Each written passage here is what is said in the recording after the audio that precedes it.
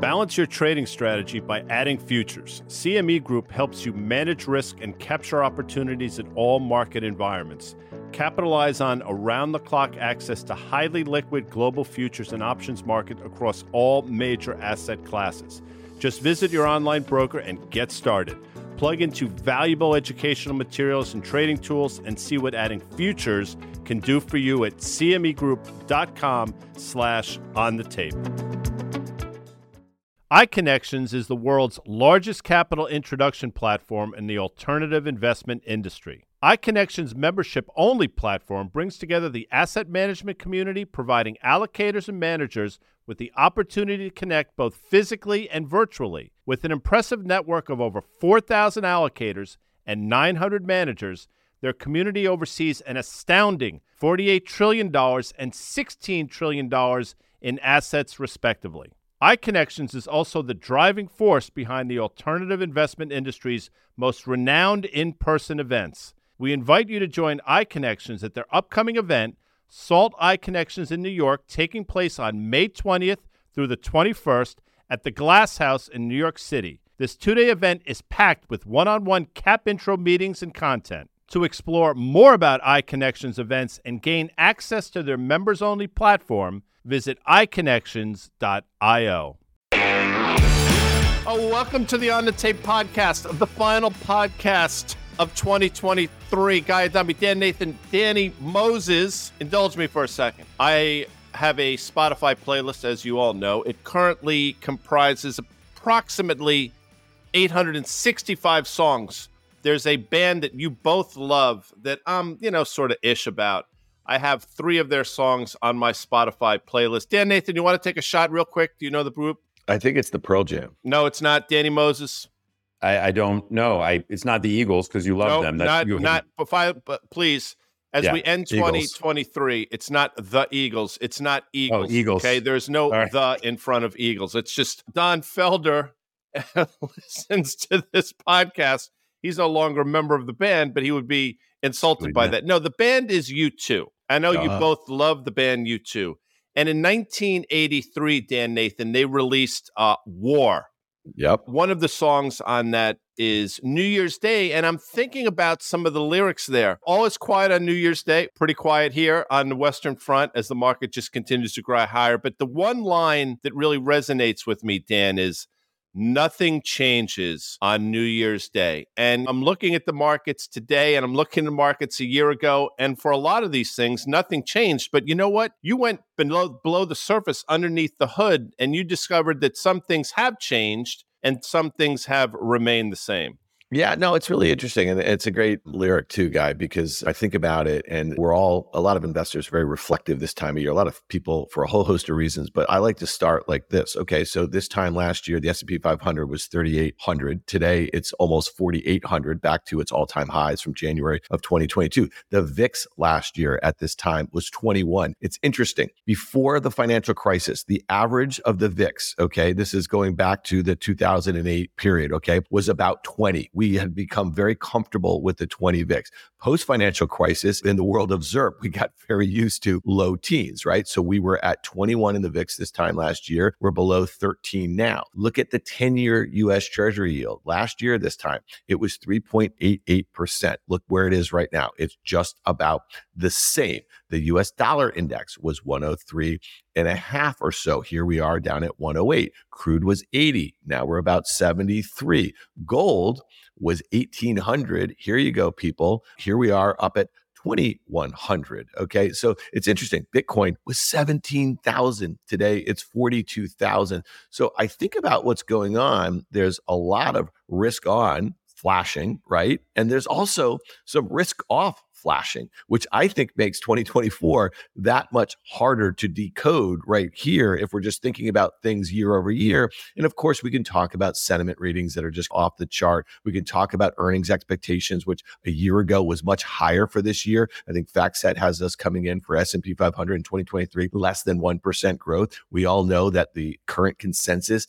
is up 11% year over year. So something's got to give there. And lastly, I know we spent a lot of time on the pod over the last few weeks talking about this, a lower dollar, lower crude, lower inflation readings, all good for S&P earnings. So maybe that is something that kind of buoys a little bit. But to your point, Guy, it makes sense to kind of look back a year ago and what was prevailing wisdom and where we are right now. I want to be with you night and day. Everything's going to change on New Year's Day. All right, so let's think about where we were this time last year, what we were expecting and not expecting. So let's go through the greatest hits of 2023.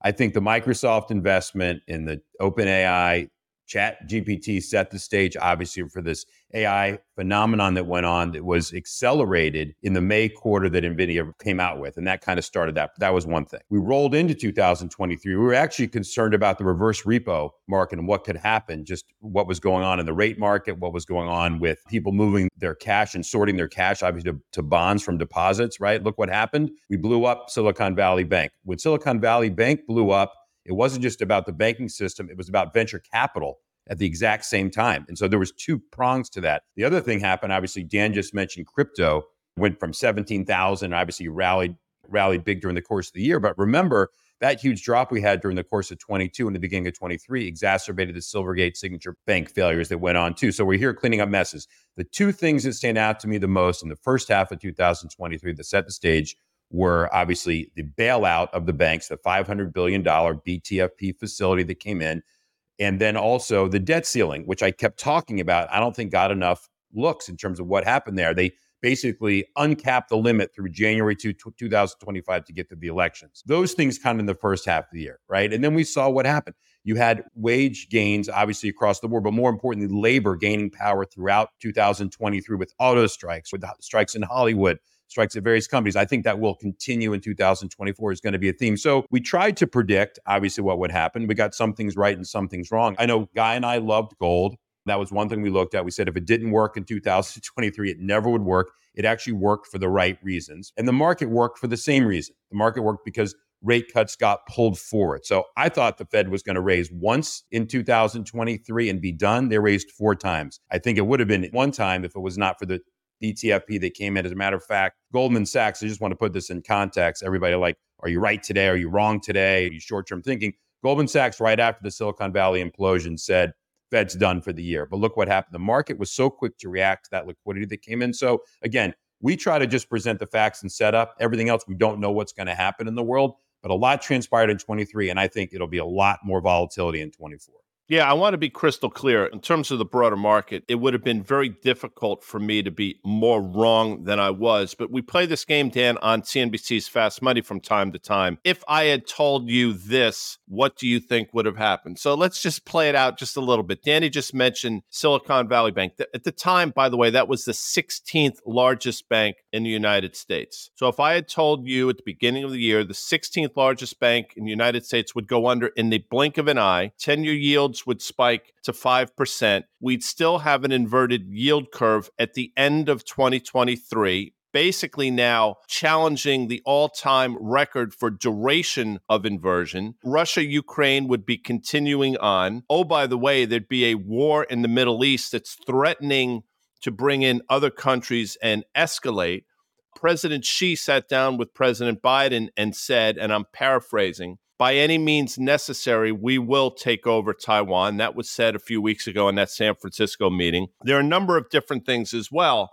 Credit contraction from banks in a very precipitous way. All these different things that we seemingly talk about every day.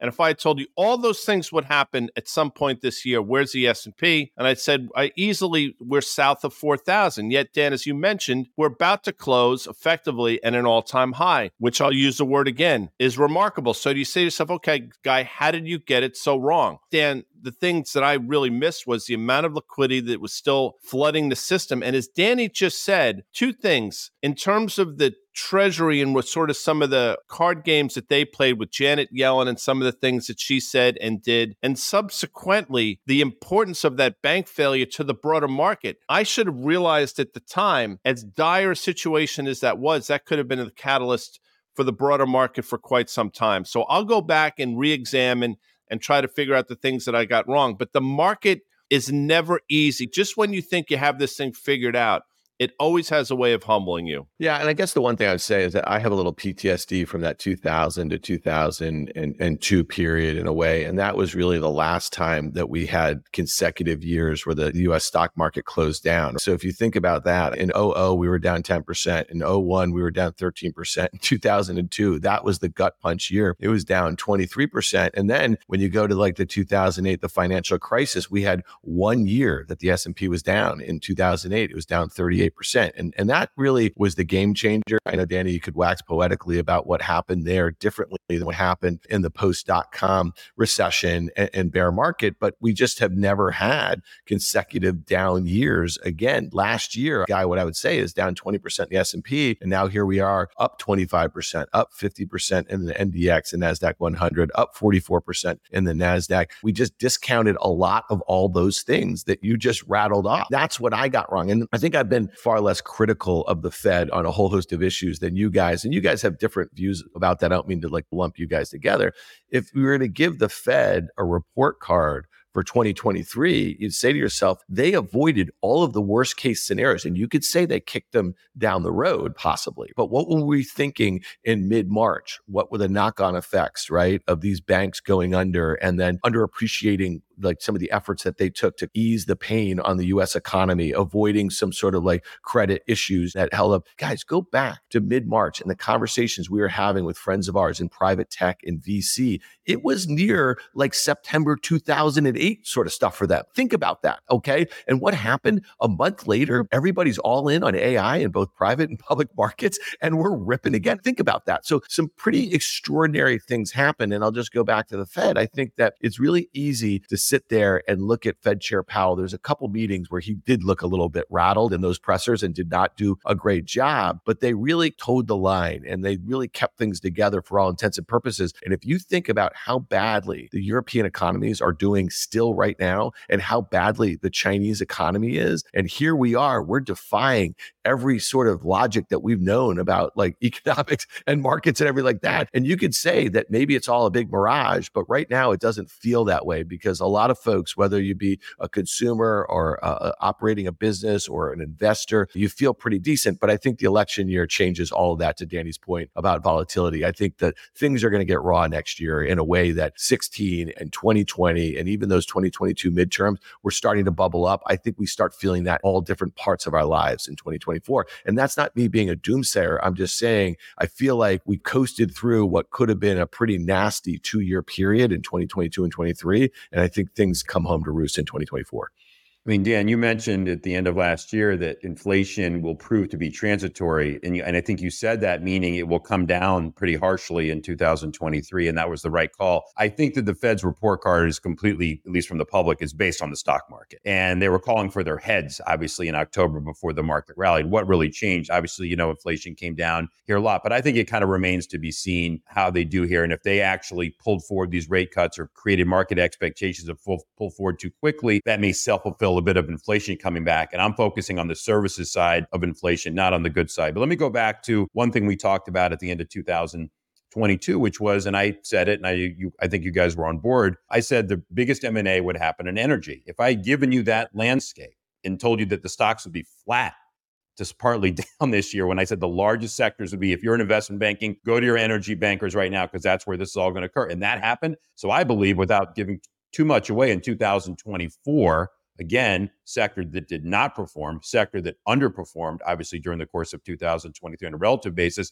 I think it's now set up even better, considering that you're going to have these deals, which probably will close, hopefully at some time during 2024, that if you are a soft landing person, you cannot ignore the geopolitical risks that are out there, and most of them impact oil directly. All these geopolitical conflicts impact oil directly. I think that's a sector that we're going to want to look at. So when we look back, you can even have the right information and not get the stocks right. Dan made the point here, which I think is a good one. The mania of NVIDIA and AI overtook anything. And I'll say this, bookend the year again in 2023. The chase that started, we entered 2023 very negative in a very defensive setup.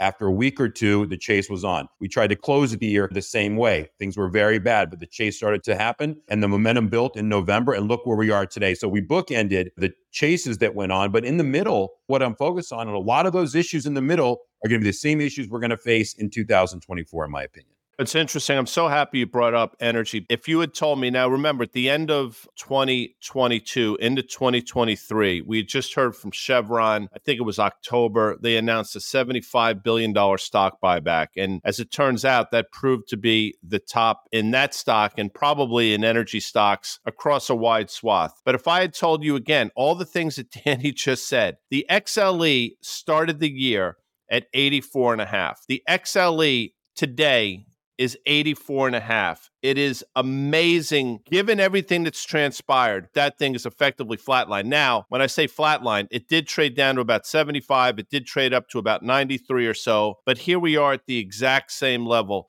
which again, to use a word, is remarkable. And I'll say this, there are some names in the space that are making all-time highs. We've mentioned Phillips 66 a number of times. Marathon Petroleum, for example.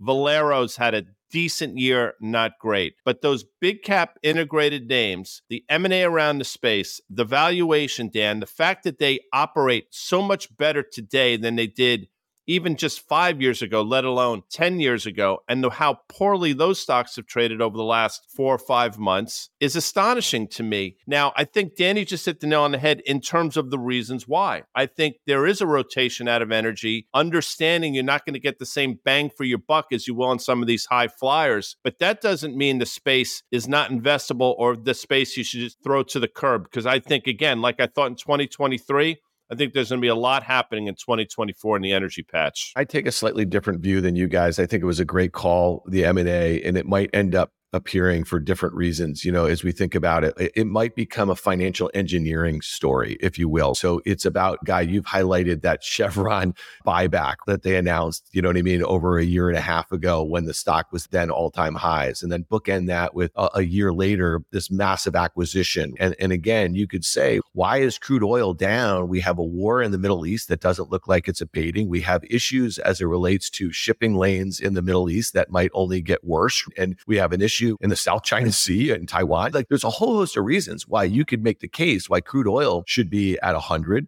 why the XLE should be at 100, but they're both not, right? That's one of the reasons, to me, I'm not that optimistic about it. You could say they're cheap and they return a lot of cash and maybe a bunch of M&A that might never happen in a regulatory environment that might not be conducive to it. It just might not be that investable. That's my kind of take on energy. But the one thing that I going back to last year, Danny, and I'm so glad that you listened to that pod again and made a bunch of notes. The China situation, China was supposed to be a huge boon, right? The reopening story there, and this was going to be one of the things that was going to power the global economy. It did not in 2023. And one of the things, going back to the kind of all that transitory stuff, is not only are we in the other side of high single digits inflation readings here, and again, I get it while you're focused on services, Danny, but if China's deflationary readings that we are getting are exported to around the world, we might have much lower crude oil, might have much lower growth. The Fed Chair Powell at his last presser suggested that they ratcheted down just a tad their GDP estimates for next year to 1.4%. What if we go into a deflationary environment? And that was something that we were worried about pre-pandemic in a way. So China, to me, seems like a big problem. And I'm not sure like the world is ready for that, especially with heightened geopolitical stuff. And the last thing I'll just say is that if we have heightened geopolitical tensions, there is not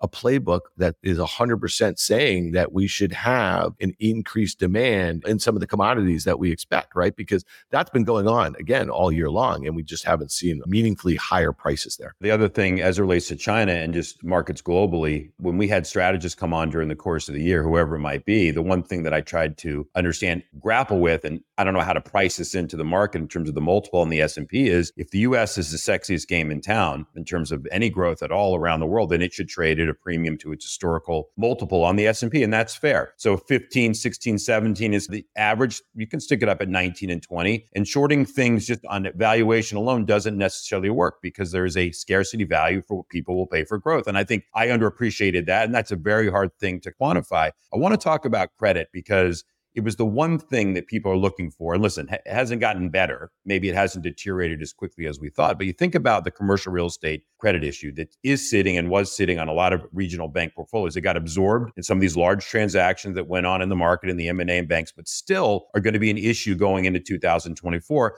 I don't care where rates go. The amount of maturities that are coming in 2024 and 25 in commercial real estate, I think, is over $1 trillion. And then grapple that with consumer credit. And consumer credit certainly is getting worse. It's not degrading, I don't think, at the speed people had thought. I think there's a lot of reasons for that.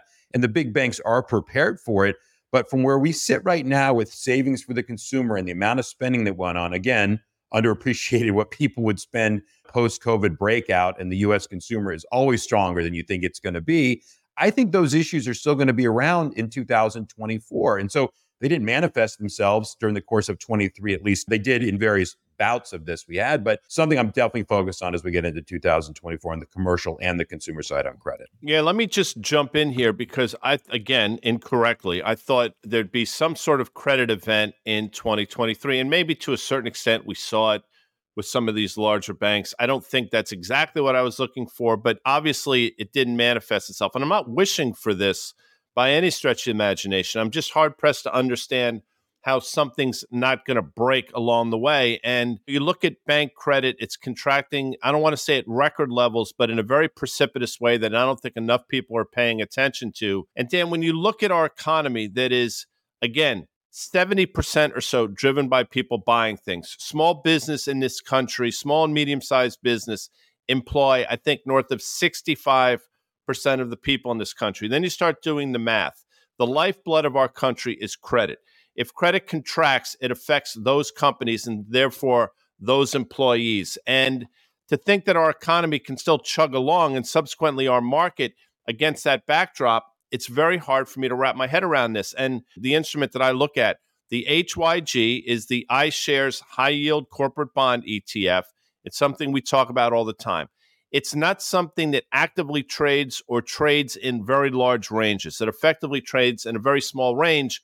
But when you see outsides moves, either to the upside or the downside, you take notice. I only mention that because this is something that should basically trade in the midpoint of what we call an RSI, a relative strength index. It really doesn't move, so it never should be pinned to the upside as an overbought or pinned to the downside as basically an oversold. Yet today, we're looking at an HYG that is trading north of 80 for a 14-day period, the highest ever since these statistics have been accumulated. It doesn't make any sense to me. Like all these things I look at, I'm like, what are people looking at that I don't see? Now, quite frankly, again, they've been right. But man, oh man, you put all these things together, Dan, and it's, what's that phrase I use all the time? Witch's brew. Danny jumped in. Thank you, Danny, for that. If that's deep end of the pool stuff, I'll bring it back to an area that folks have been chasing, and it's in that same narrative. And this would be small cap stocks. So you just mentioned that, like their exposure to credit. And so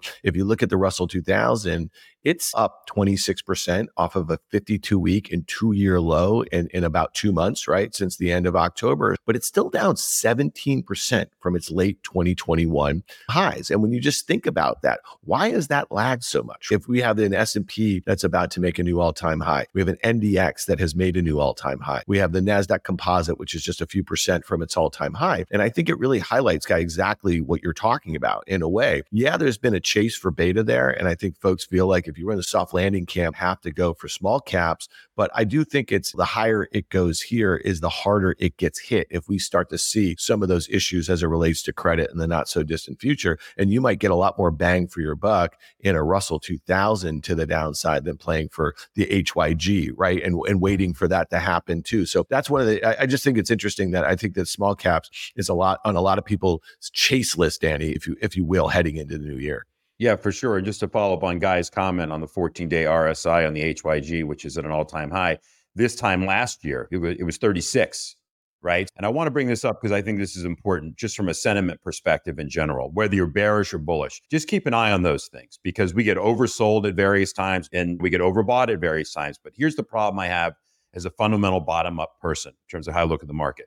When things are running like they are now, what is your sell signal? It's momentum, because some things are so above historic valuation, not the overall market necessarily, but just names that trade a multiple of revenues. Flip side of that is when things get oversold and very bearish, I feel like there's a foundation to buy things because there are companies that trade at 8 times earnings, 4 times cash flow, whatever it might be, dividend yield, that are long-term signals of when to buy. So I'm much more comfortable actually in a sell-off and a bearish sentiment tape buying things than I am in a bullish sentiment tape either chasing things or not, because that's the problem, is that the whole crowd is now just chasing things. And what is the basis other than momentum and it's fun and these are great, quote, stories? And so that's how I'm built. And then I'm not going to change who I am. And so I'll miss 10, 20, 30% on some of these names. But just so your people understand, when everybody gets overly bearish, I think that's an opportunity to kind of buy things. And I think, again, 2023, we've seen glimpses of stock picking opportunities and bond picking opportunities.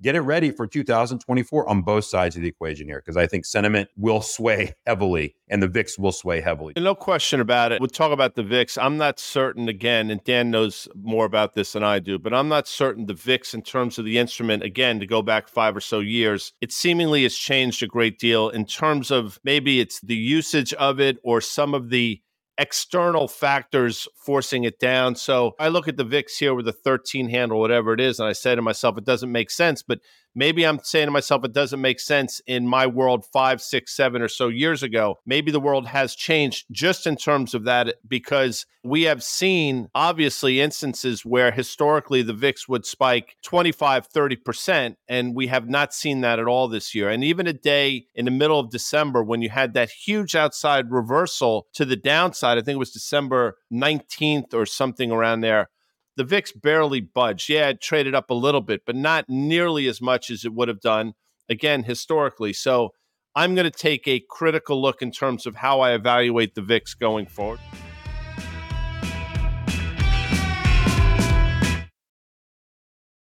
With CME Group's micro-sized futures and options, you can access the same transparency and liquidity of the benchmark contracts with less upfront financial commitment. Diversify your portfolio and manage your exposure with the flexibility of CME Group micro contracts in crypto, metals, FX, energy, and equity indices. Learn more about what adding futures can do for you at cmegroup.com/micros.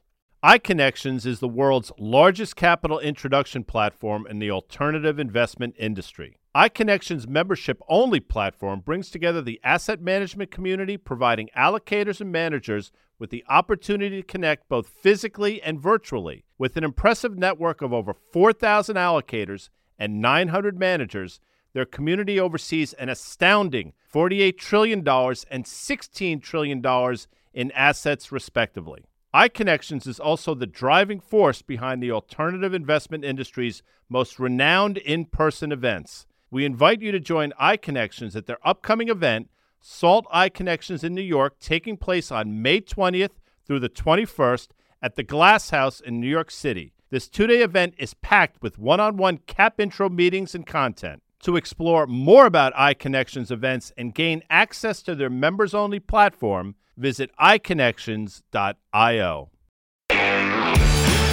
Dan, we all sat on trading desks for a long time, and it's interesting, that's one hat we all wore. We wear a different hat now to a certain degree. We obviously do podcasts, we do daily shows for CNBC, and the question that we get all the time is, the underlying question is, what do you think of the market? So we're tasked to sort of talk about the market on a day-to-day basis, which is fine, and through that lens, there has to be a consistency to your thought. You know, it's very easy to be bullish on the days the market goes up and bearish on the days that market goes down, and to a certain extent, there are people that do that without ramification, but it's disingenuous at best, and it's other words at worst. We are not those people. We try to keep a consistency of thought, and one of the questions we get all the time is, when will you change your mind? Under what set of circumstances are you going to go from bearish to bullish? And that's something that I struggle with all the time. But it's important to point out, when you're on a trading desk each day, you can change gears, you can get into different lanes very quickly over the course of hours, if not days. Whereas when you're sitting in our seats,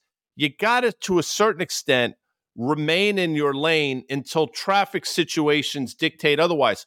The traffic situation in terms of the punditry that we do hasn't changed at all. Maybe the lane has gotten less occupied as more people have gone to that fast bullish lane, but it's still the lane that I want to sort of remain in. Yeah, I love the way you set it up too, guys. So we get asked this question multiple times a day, whether it be on a TV show or people we bump into in the street or family members or friends. What do you think of the market? What do you think of the market? And we used to get that before we were ever pundits, right? When we were working at on a trading desk at a bank or a hedge fund or something like that.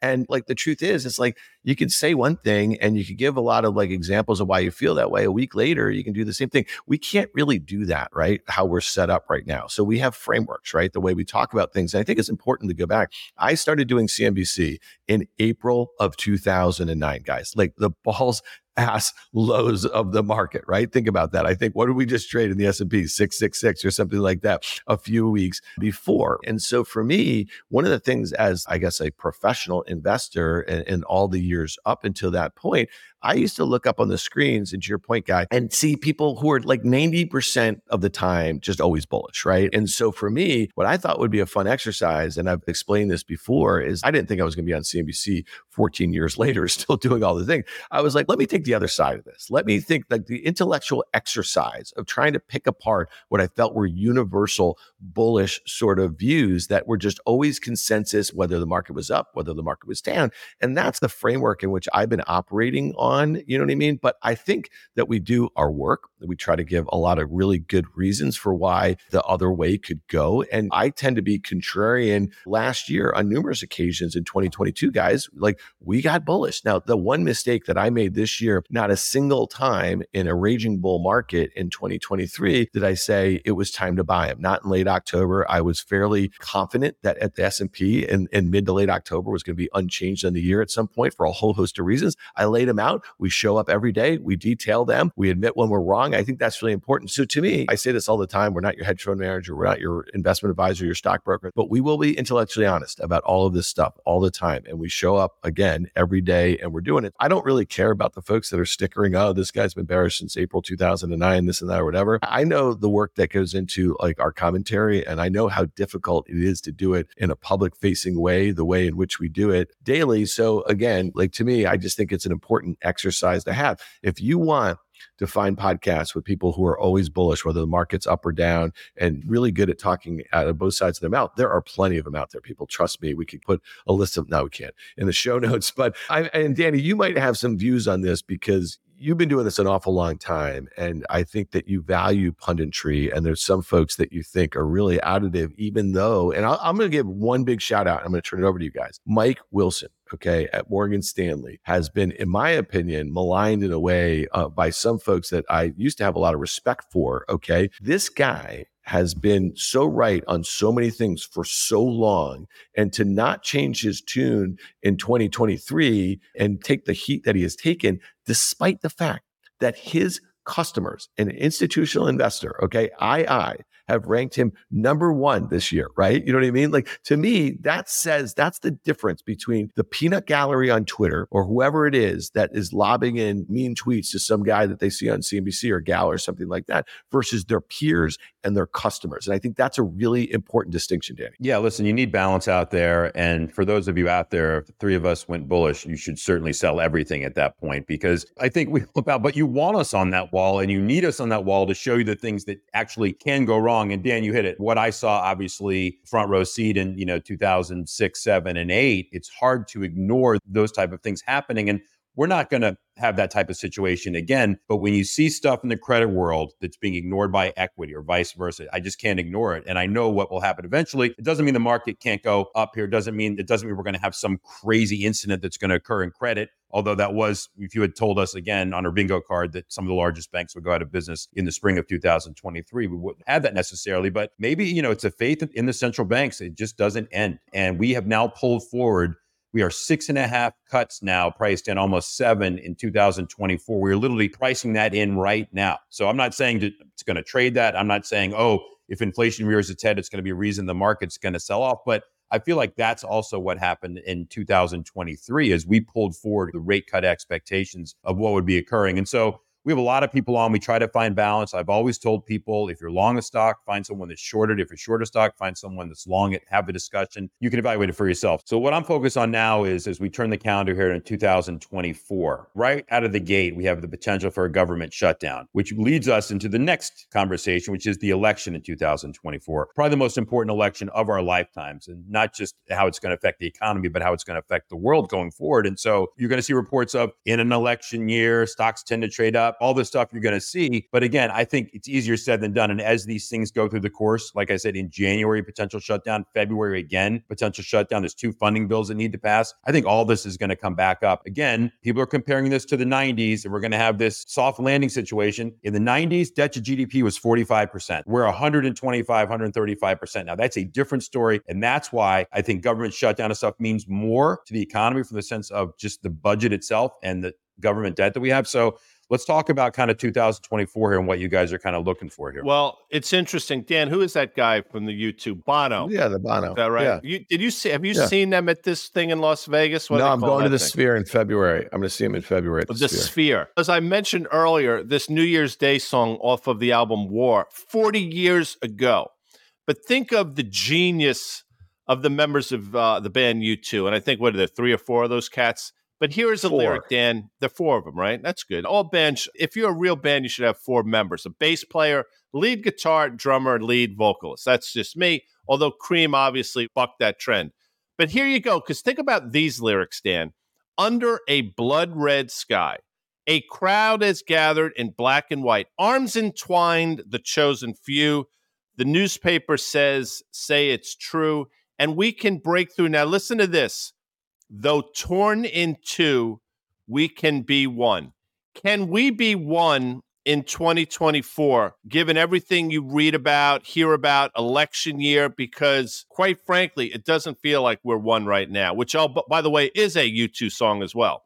And it is off the Achtung Baby album, and it is one of your 3 songs on your Spotify playlist. I know I used to sing that to my daughters when they were little babies. I love that song. One, I will tell you another thing that happened in 2023, and it's going to blow up in 2024, is Bono's son's band that Danny and I saw. It's called Inhaler. They opened for Pearl Jam on this limited tour that they had in September. I saw them a few times. I saw them in March at the Hammerstein Ballroom in New York City, and this band is going to blow up in 2024. So keep an eye on that, just threading the needle a little bit. But Danny, your point about the government shutdown in 2024, and again, it feels like we came and went. They kicked the can down the road in 2023 for that. Why that might be different in 2024 is because of the election year, right? And so I go back to, there's a lot of data, and we'll put it in the show notes. Here's a note from Morgan Stanley talking about how election years are generally very good for the markets. When a Republican was elected, 15.3% on average. This is going back nearly 100 years. A Democrat was elected, nearly 8%. All election years on average up about 11%. And there's a lot of other data that you can throw in there. That being said, this might be a really interesting election year. Right now, the 2 front runners we know very well. We've seen a preview of this matchup, and there's a lot of folks out there, guys, who do not expect at least one of them to be running in November, which I think is really interesting. And then the odds that the both of them are not running are not 0, which I think is really interesting. And you could say that's normally the case as we're heading into a new year. We haven't even had the primaries yet, right? But when you think about the hold that Trump has over the Republican Party and the leadership that he has, and then you think of the DNC and the apparatus that they have in and around the incumbent President Biden, you say to yourself, what could actually possibly change? And so if you think about markets and you think about the near certainty that we have about the course of things and basically where sentiment readings are and the like, you say to yourself, what is the one thing that could upend investors right now? It could be a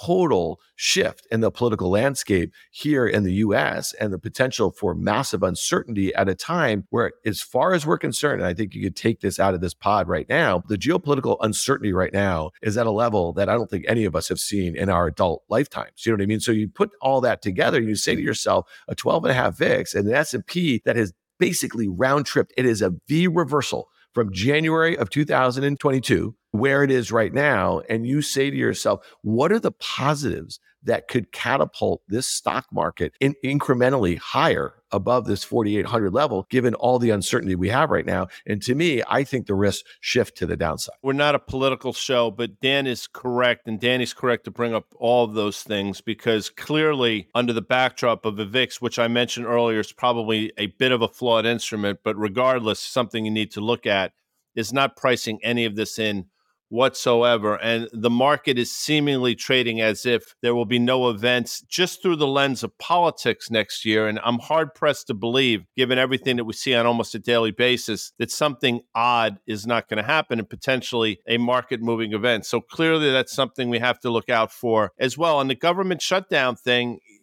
this is it's a very polarized environment right now. And there will be a faction of people, I think, that will push that envelope yet again as we enter 2024, Danny. And again, the market doesn't seem to care whatsoever, but that's something I'm waiting and looking for as well. Yeah, for sure. And there's one bet out there within the politics that I do like. I know we're going to get into my football picks please later, but Gretchen Whitmer to be on some ticket. Yeah, Gavin Newsom's ticket, 100%. No, or anybody's ticket is 5-1. I think that's my outlier. Dan just said it's not even clear who the running people. I like the Whitmer at 5-1. I think she's going to emerge in the course of 2000. Dan, you've said that as well. I've thought, again, we don't want to sort of get out of our lanes, but I've thought for a while, and I said this, I think, earlier this year, that I believe that President Biden will take himself out of the running early next year. When I say early, April, May-ish. So there are rules around the DNC that might prohibit him from doing that, but I think there's going to be some sort of workaround, and I do believe that Gavin Newsom's going to be on that ticket with Gretchen Whitmer, and I don't think necessarily that former President Trump is going to be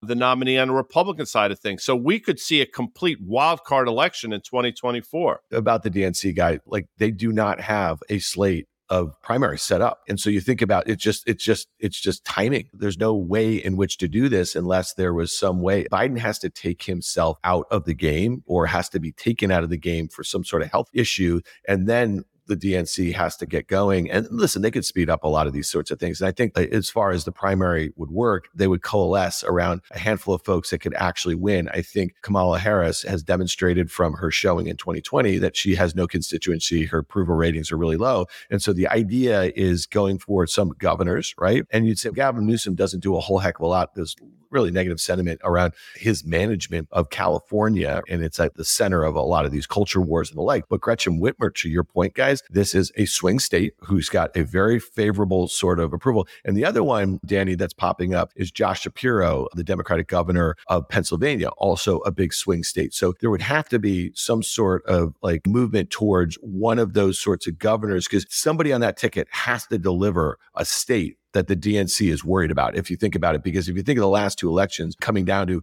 80, 90,000 votes in 4 of those swing states, going to big blue states doesn't do a whole heck of a lot for the Democrats to put against a ticket that actually will be very abbreviated against a Republican Party that's been working towards this for 4 years. Just to bring it back to the markets and why it's important, because you could effectively say the reason oil's not going up or staying here is because a lot of drilling potentially in the future if the Republicans win everything. That's one.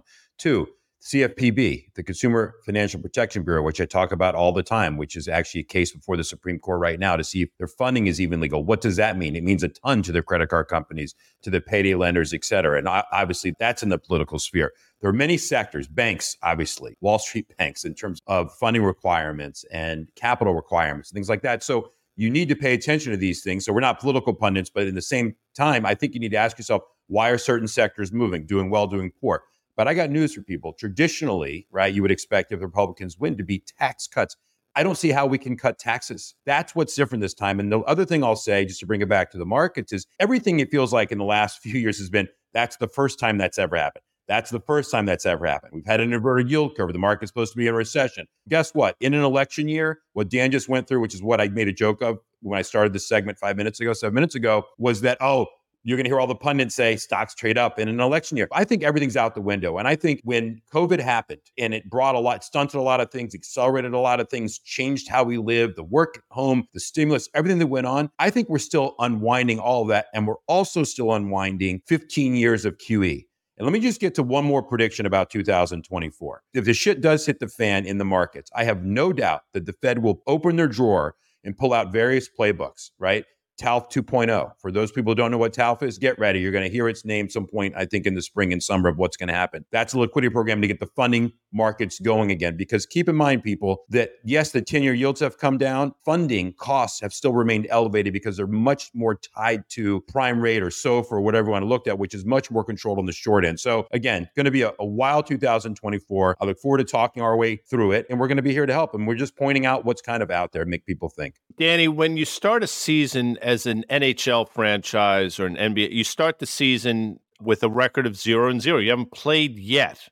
So you're unchanged. You're 500, right? And it's interesting that we discussed nothing changes on New Year's Day. Well, you started the season in the NFL at 0-0. Season hadn't started yet. So your picks were 0-0. Yet here we are going into the penultimate week. We have 2 weeks left in the NFL season. Nothing's changed because you went from 0-0 to 23-23. So nothing changes on New Year's Day. But you know what, Danny? You're going to effort to sort of get on the right side of the 500 ledger. Red Hill Mining Town, one of the greatest, I think probably the most underrated U2 song of all time. I'm hanging on. I'm barely hanging on here. So I'm 500. And there's a lot of meaningful games this week, actually. But let me just make this short and sweet. Tampa Bay -2.5 at home against New Orleans. They crushed them in October meeting. I think New Orleans stinks. Tampa Bay's playing well. Give me Tampa at home, -2.5. And what's funny is I started the season, and I tell people this, you always short the Super Bowl winner against the spread. There's always like a hangover effect. I've gone against myself in the last few weeks by taking the Chiefs multiple times. This time, however, at home against Cincinnati, they're going to get it right. Laying 7. Jake Browning is done. Kansas City's going to get it all together. Home again during the week, I think, cooking and everything, home cooking. Give me Kansas City -7. The two games that are meaningful also that I'm not picking is Baltimore -3 against Miami. That's for basically home field for the AFC playoffs. And Green Bay getting 2 at Minnesota. If I had to pick those 2 games, I'd take Baltimore, lay the points, and I would take Green Bay with the points, but I'm not picking them. But 2 other very meaningful games that are out there. Just get me to the playoffs already, guy. Yeah, please. We will do that. And the playoffs that neither the Jets nor the Giants will be a part of. And this is the portion of the podcast where we give thanks to a lot of people. First of all, obviously, I want to give thanks to both of you. We are teammates. We've been in this together a long time. I don't think any of us could do this without the other 2 people involved, and I am thankful for that. I'm also thankful for our team, Dan, Amanda, Jacob, Steven, Timmy, doing a great job behind the scenes for us. This is something now we are finishing our 3rd year, which is remarkable.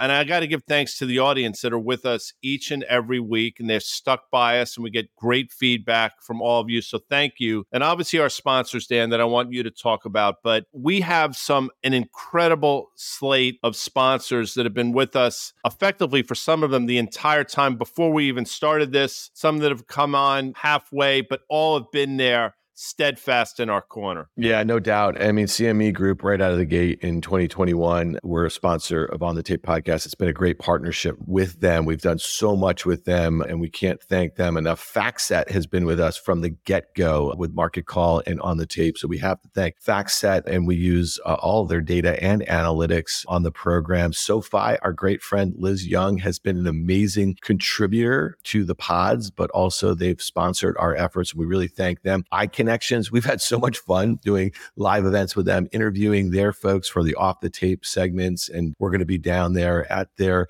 Global Alts in Miami in late January, doing a bunch of fun stuff from then. And then Current, we've just had Stuart and Trevor joining us on the pods, OK Computer and On the Tape. And we really thank them. And Ro has been amazing for me personally, but also the Roboty program, but amazing partner with us with OK Computer. And you've seen Zach Rotano, the CEO, founder of that company, on our pods. So it's just been an amazing year. All of those sponsors have just continued to support us. So we thank them very much. And also Carter Braxton Worth has been doing a lot of great work with us since we started on Market Call. He's been on the tape with us. We got to thank Carter and Worth Charting there too. And then Danny, we got to thank your guys. You brought so many interesting voices to the pods over the last 3 years, Vinny and Porter of Seawolf. I see you simping for Seawolf today. The listener can't see it, but you're wearing your Seawolf capital. Those guys have been been amazing voices, as long as Jim Chanos and so many others, Peter Bookvar, who've just been repeat folks on our pod. So thank you to all of them and Happy New Year to all of them. Danny, we'll take any thank yous you want right now. Listen, I was going to say thank all the guests that have come on that have to deal with us. I learned a ton from them. I hope they learned from us and built all these relationships and friendships because of it. And it's been an amazing 3 years. And I think this is going to be the most exciting year in 2024. So thank you guys for bringing me into this. And I look forward to many more ventures with you guys in 24. As Dan just mentioned, kicking off with the iConnections conference at the end of January, where we're going to have Steve Eisman, myself, and Porter and Vinny back together on a panel for the first time. Should be interesting. Big Short, baby. I'm excited to rekindle all things and looking forward to a great 24. So and listen, everybody. I'll just say this. We got some great things that Danny's working on, and we're going to show you guys early next year. We just want to continue to iterate. We want to continue to listen to our listeners and our viewers and do things that like we think are in the ethos of what Risk Social Media was dreamed up to do in the throes of 2020. So thank you to Guy. You've shown up every day, man, in a way that I would tell you, when I first met you, I would not have thought that you would be behind a podcast mic as frequently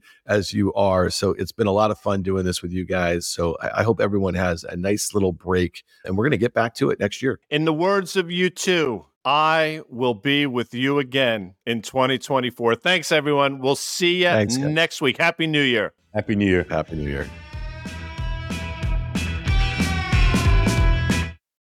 Thanks again to our presenting sponsors, CME Group, iConnections, and FactSet. If you like what you heard, make sure you hit follow and leave us a review. It helps other people find the show, and we also want to hear from you. Email us at contact@riskreversal.com. Derivatives are not suitable for all investors and involve the risk of losing more than the amount originally deposited and any profit you might have made. This communication is not a recommendation or offer to buy, sell, or retain any specific investment or service.